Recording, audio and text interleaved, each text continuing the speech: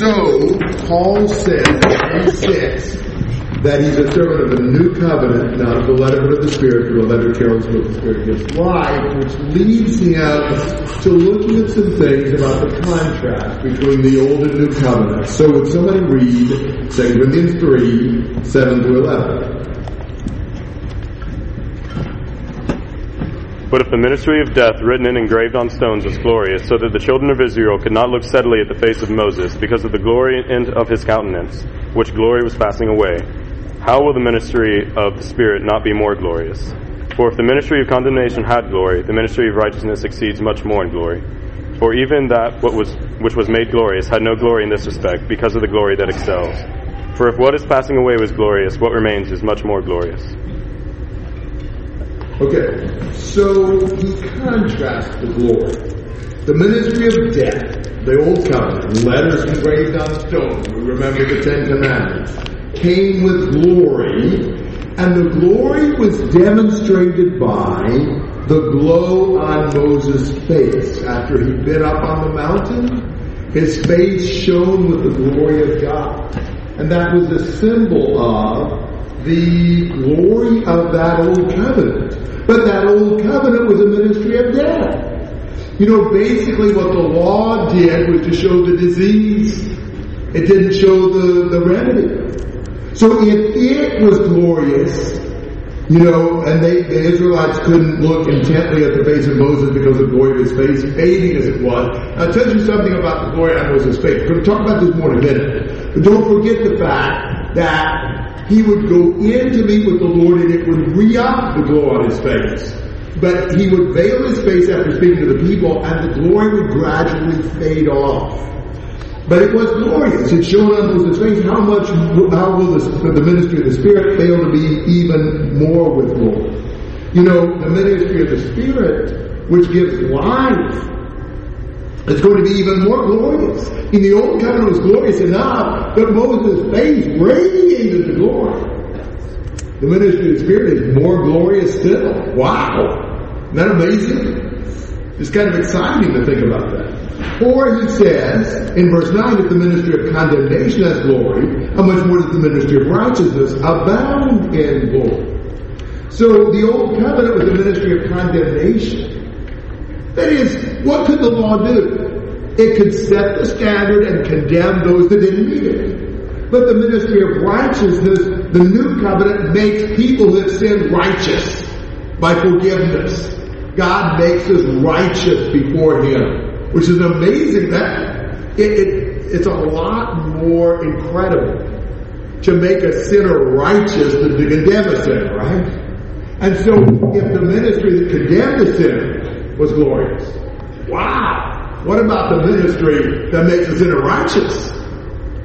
Think about how much more glorious that is. Think about this idea. In verse 10, for indeed what had glory, in this case has no glory because of the glory that surpasses it. Like the glory of the new covenant is so much brighter that you can't even see the glory of the old one. Have you ever wondered, I assume you've probably gone past this now in your comprehension of the physical universe, but did you ever wonder where the moon and stars went in the daytime? Like they just go away. And where are they stored where they come out at night? Well, I assume by now almost everybody who would understand me realizes they're still there. But the sun outshines them by so much you just can't see them in the daytime. That's pretty incredible, isn't it? That's so much brighter the sun is. It's almost like, you know, I remember, I'm really quite young. There's just certain aspects of my life that tend to date me. But I remember when, in 9th grade, I took typing class. Now, I typed, sort of, on our home typewriter. It was a manual typewriter. And that meant you really had to punch those keys hard to get them up and strike against that paper. And a lot of times they hit two together, they lock up there and pull them apart and all that kind of stuff. It was hard work. You had to, push that carriage back. Most of you don't have any idea what I'm talking about. I can tell. But wow. At school, they had electric typewriters. It was incredible.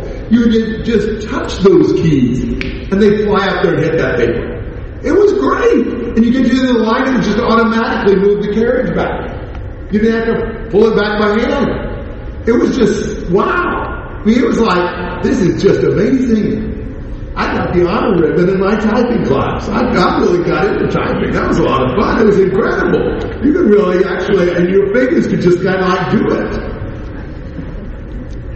And now, where is an electric typewriter?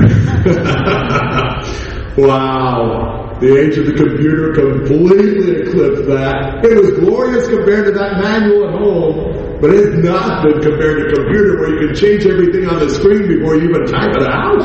Wow. That was an amazing concept. And so it was glorious. The old covenant was glorious.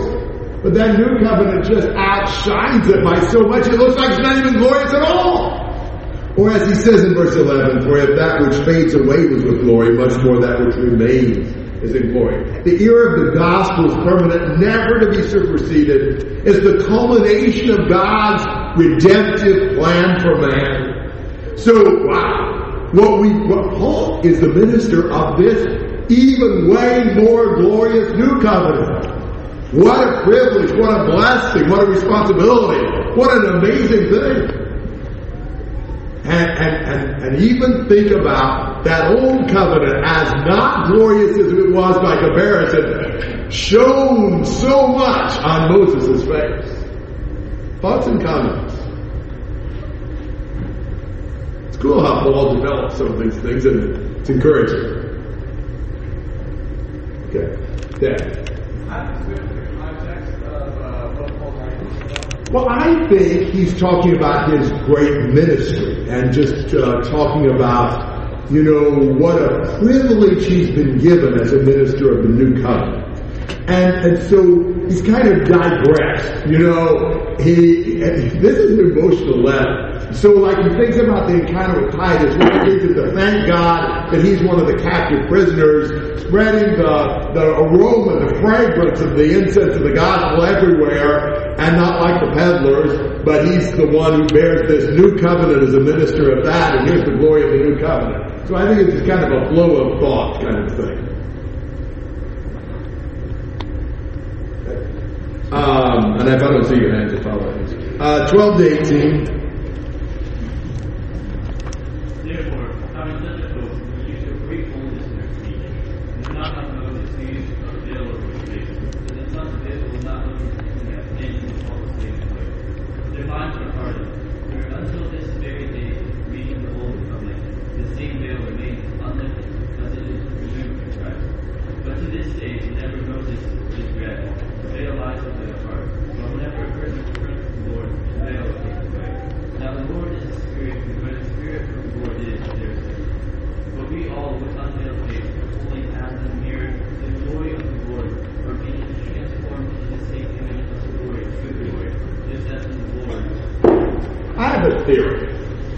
The Lord puts the most incredible teachings in the most difficult passages. And I think it's so that we have to really dig it out and we'll appreciate it more and we'll treasure it more because it took some work to get there. That's this passage. Wow. This is amazing. But if you read that just now for the first time, the second time, or the 20th time, you probably don't have a clue what he's saying. You really have to stop and work through this. But boy, once you do, this is a great passage. So let's start back in Exodus 34. I need to get this before us a little bit. Exodus 34. Verse 34-33. When Moses had finished speaking with them, he put a veil over his face. But whenever Moses went in before the Lord to speak with him, he would take off the veil until he came out. Whenever he came out and spoke to the sons of Israel what he had been commanded, the sons of Israel would see the face of Moses, that the skin of Moses' face shone, so Moses would replace the veil over his face until he went in to speak with him. Now, do you get that idea? Moses goes in to speak with the Lord, takes the veil off of his face, and his face picks up that glow, that glory. Speaks with the Israelites, and they see it. It's kind of stunning, kind of, wow. And then he veils his face. So actually, the glow started fading, but they couldn't see it fade because he had his face veiled. Then he'd go back in and take the veil off and pick up that glory in his face again. That's the idea, of Exodus 34. So now he says all kinds of things in this passage. And I'm going to look at this, I'm going to kind of reorganize the passage and try to explain it. I have a hard time explaining it without kind of going at it my way, so let's do it that way. So he says, we're not like Moses, verse 13, who used to put a veil over his face so that the sons of Israel would not look intently at the end of what was fading away. But their minds were hardened, for until this very day, at the reading of the Old Covenant, the same veil remains unlifted because it's removed in Christ. But to this day, whenever Moses is read, a veil lies over their heart. Whenever a person turns to the Lord, the veil is taken away. So, when Moses veiled his face, they couldn't see the glory of his face. When people in Paul's day looked at the Old Covenant, they had a veil on their heart and they couldn't see that the glory had faded away from the Old Covenant. Now, when Moses would turn to the Lord, he'd take the veil off. And when they would turn to the Lord in Paul's day, it would take the veil off and they'd see that the glory had vanished. When they turn to the Lord, they see clearly.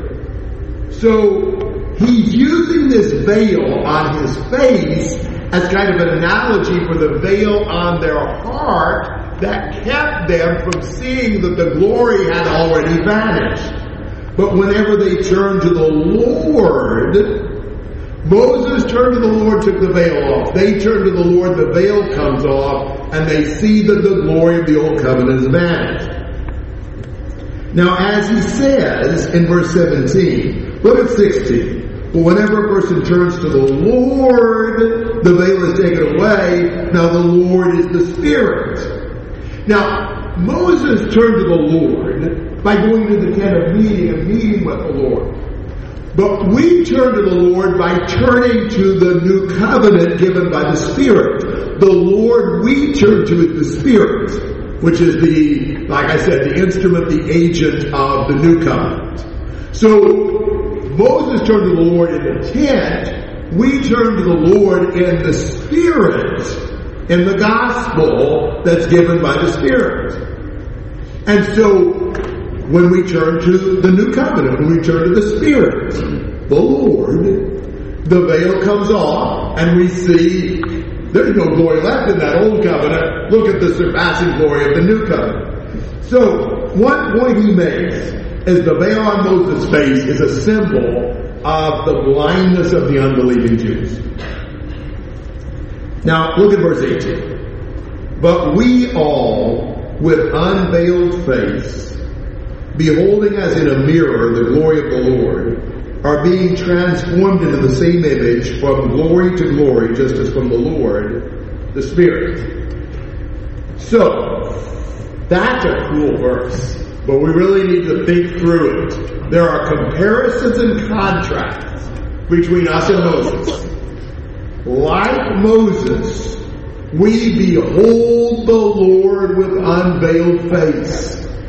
We look at Him in the gospel.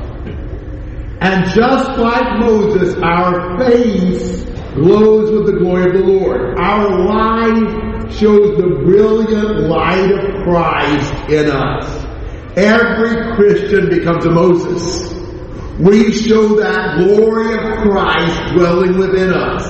See it again. We all with unveiled face, beholding as a mirror the glory of the Lord, are being transformed into the same image from glory to glory. So like Moses, we behold the Lord with an unveiled face. Like Moses, our face glows with the glory of the Lord. Unlike Moses, here's the contrast. We all behold. Not just some, but we all behold this glory. Now in Moses' case, just one. Only Moses saw it. But in Christ, we all see it. Isn't that amazing? And we don't put the veil back on our face. Now that's going to be verse 12. I'm going to go back to that. We use great boldness in our speech and we don't do like Moses did, put the veil over our face. Other people should see the glory of God reflected in our life. So we don't veil our face like Moses did. And partially because, you remember in the case of Moses, the glory faded. In our case, we are being transformed into the same image from glory to glory. The glory intensifies. The more we look at the Lord in the gospel, the brighter the glow on our face as we look more and more like Jesus. That is a fantastic concept. We look at the Lord and we don't veil our face, and other people see that glow, and we just glow brighter and brighter and brighter with the glory of God. By the transformation that God gives as we look at the glory of Jesus as in a mirror. Now, a couple of notes about this. In verse 17, where the Lord is the Spirit, and where the Spirit of the Lord is, there's liberty. Perhaps liberty from the veil, from barriers that impede our spiritual understanding, maybe freedom to be open and bold in our ministry. We're going to come back to verse 12 in a minute. And then he said we're transformed into the same image from glory to glory, just as from the Lord the Spirit. I think the idea is it's the same word, whether it's the Lord or the Spirit. The Lord who shone on Moses' face shines in our faces through the Spirit. The Spirit is the hallmark of the new covenant. He's using the Spirit constantly here to refer to summing up what we have in Christ. Because when Jesus went back to heaven, He gave the Spirit. We're in the era of the Spirit. So the work that the Lord did in glowing on Moses' face, He does now. The Spirit does that as He glows in our lives and makes us more and more bright with the glory of God in us. Now, let me make some applications. Go back to verse 12. Therefore, having such a hope, we use great boldness in our speech. We have an unveiled message, and we ought to have an unveiled method of proclaiming it. We ought to be bold and not veil our face. That's a problem for us, because we fear rejection. We feel looking stupid and being embarrassed, and so we try to hide our light. And we don't want people to think we're too crazy about this Christ stuff. And we're hesitant and we're indirect. And we just don't want to sound like a religious fanatic. We need to, Paul says, therefore having such a hope, we use great boldness in our speech and are not like Moses, who used to put a veil over his face. We don't do that. We don't hide it. Their boldness was because they had a sure hope in a permanent covenant, never to be superseded. They rejoiced in the Spirit, in the gospel, in what the Lord was doing in them, and they had great boldness. They wanted to tell everybody, they wanted to talk about it all the time. If there's anything that I need more of, it's more boldness. More eagerness to tell everybody about the Lord. We have veiled our faces. I've veiled mine. Just try to make sure you don't look too otherworldly. They might think you were, from outer space or something. Which, of course, is exactly where we're from. Now, here's another practical application. I mean, when you think about this idea of looking at Jesus makes you unveil your face. I mean, really, we discern the true meaning of the Old Testament when we look at Jesus. Jesus is the key to understanding what it's all about. And we'll never really understand it until we really get a good handle on Jesus. And then, I want to look at verse 18 again practically. So think about the goal. The goal is that we reflect the glory of Jesus, that we're changed into His image, that we glow like Jesus glows. That's the goal. How do we do it? Looking at Jesus in His Word. That's how we do it. We contemplate Christ, and there's no shortcuts. If you want to really imitate Jesus, you've got to really focus on the Lord. You've got to see Him. You've got to meditate on Him. You've got to love Him. The Gospels ought to be our favorite parts of the Bible. You know, just to see Jesus, see Jesus, see Jesus, see Jesus. And try to just imitate everything about Him. And just admire it so much. And it should be progressive. It ought to be, you look more like Jesus today than you've ever looked. And tomorrow you're going to look like Him even more. And your face is going to glow more. And you're going to be not ashamed of that one bit. It's a wonderful thing. People say, you sound like you're really addicted to Jesus. The character of God should emerge in our lives as the Spirit transforms us into the image of Jesus. Now think about what that means. Okay, it's one thing to say, did He look like Jesus? What does that mean? Well, think about things about Jesus that you know. One thing that's so impressive in the Gospel of John, especially, is Christ's devotion to the will of God. You know, he'd say, I didn't come down to do my own will, but the will of Him who sent me. You know, I'll speak my own words, I'll speak the words of Him. I'm always doing what pleases Him. I mean, it's like everything Jesus said to me was always, what does God want? What does God want? What does God want? He was just constantly focused on the will of the Father. That's all He cared about. He wasn't concerned about His own will, His own words, His own actions, His own desires, His own anything. It was the will of the Lord He was dedicated to. Can you say that? I'm here not to do my will. I'm here to do the Lord's will. I'm here not to speak my words. I'm here to speak the Lord's words. I just want to do what pleases Him. That, if you're like Jesus, that's the way it is. You think about Jesus' simplicity of life. Jesus said, I don't have a place to go to bed. Didn't matter. Sometimes you didn't have time to eat. Didn't matter. Sometimes he was just overwhelmed by multitudes. Didn't matter. I mean, he was attacked and criticized and put down and whatever. Didn't matter. I mean, his life was just single-minded. We get all upset about all kinds of stuff that shouldn't matter. I mean, wow. You see Jesus, you see that just total simplicity, the focus of His life. Think about it. I think Jesus forgives us. Wow. I mean, man, I've been picked on. I didn't like it. I got picked on quite a bit in school. And I hate it. But there's nothing I can do about it. The more I yelled, the worse they spoke. There was more of them than there was of me. I thought it was wrong to fight anyway, and I wouldn't have been capable. What would I do? I didn't do it. If I could have, I don't know what I'd do. There's sometimes Jesus could have done anything. Anything He wanted. They are mocking Him. They're spitting on Him. They're taunting Him. They nailed Him on the cross. And He says, Father, forgive them. Would you plead with God to forgive the people who are doing all those horribly mean, terribly hurtful things to you?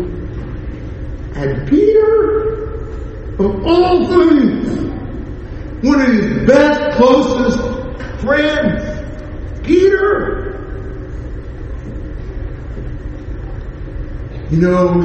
couldn't stay awake.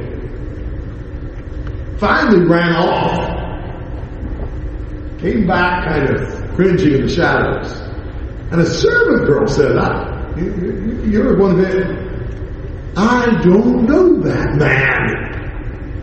And finally, he said, may God damn my soul if I know that man. That's what it means to curse and swear. It doesn't mean he used bad words. It means he put a curse on himself.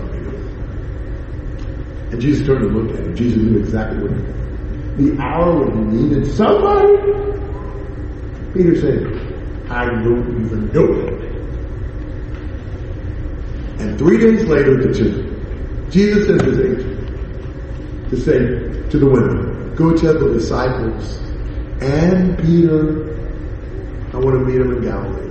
And Peter, when he a disciple, I don't think he would have thought so at that point. He gets a special invitation. Because Jesus was so forgiving and so loving.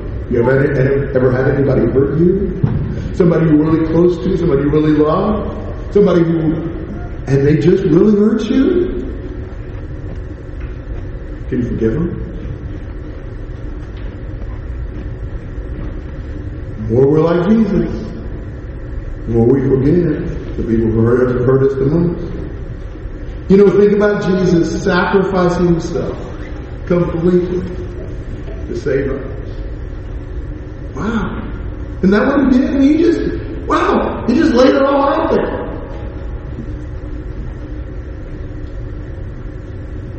looking like Jesus doesn't mean, you try to research the clothing styles of first century Palestine.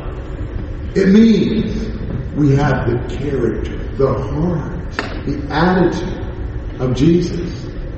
And that's really rare. It'll stand out. That glory will just become so intense. Thoughts and comments? John? I have a question in verse 18. Just thinking about the idea of being transformed from glory to glory. And it kind of seems like a progressive state. And I kind of wonder whether there's a parallel between the glory of Moses fading the longer he was outside of the tent, and how he had to constantly go back to the tent to reestablish the glory. Whether there's a parallel between that and us needing to go back to the Word in order to keep ourselves shining in the same way. Amen. I think so. I think absolutely. We have to keep looking at the Lord. And the more we look at it in His Word, the brighter we get. Amen. Other thoughts? Carl? Thoughts on beholding as in a mirror toward the Lord? I mean, what I think is that the more we look at the Lord, the more He reflects back into our life. So, as we see Him, it's like the reflection comes back into us and transforms us. That's what I think. Other thoughts? Questions? Right. Back to your point about boldness. I think that's part of the problem sometimes that we don't really see how to live. We really saw how to live and Amen. Yeah, I mean, wow. There are things I'm not ashamed about. No matter who I'm around. I'm not ashamed to be a UK supporter, even though I'm in a church of IU fans. You wouldn't be ashamed of that either if you were supporting one of the best teams in America, right? It all depends on how much you believe in what you're supporting. And, the more we see the greatness and glory of Jesus, what's there to be ashamed of? And there may be a bunch of people who don't see it. But poor guys. Other thoughts? Had to get that in there somewhere. Jake. Talk about the spirit of glory and freedom. I think we read in the New Testament, James calls it the law of freedom, the law of liberty, and the Testament is not law under Christ. But you think with the Pharisee mindset of that day, being a Jew, to follow law, all were under the law, the kind of discouraging concept that is. So you have Paul Romans 7:8 talking about the covenant implied in the law of liberty. So here he's kind of comparing the old law to the new.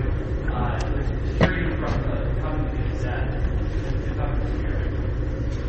Yeah, wow. It's a little difficult for me to understand each passage and the freedom that it talks about. I'm not sure it's always the same kind of freedom. Sometimes it's freedom from slavery of sin. So I'm not sure here. I think perhaps freedom, from the veil, freedom to be bold, but maybe freedom from the old covenant. That may be true. It's just a little hard for me to be sure exactly what's into me with that. That's not something I feel real confident to address. So. Other thoughts? Sam? What's a good way to describe the concept of glory as opposed to honor? I like the idea that the glory shone. So the physical concept of just the brightness glowing and increasing. I think it's helpful.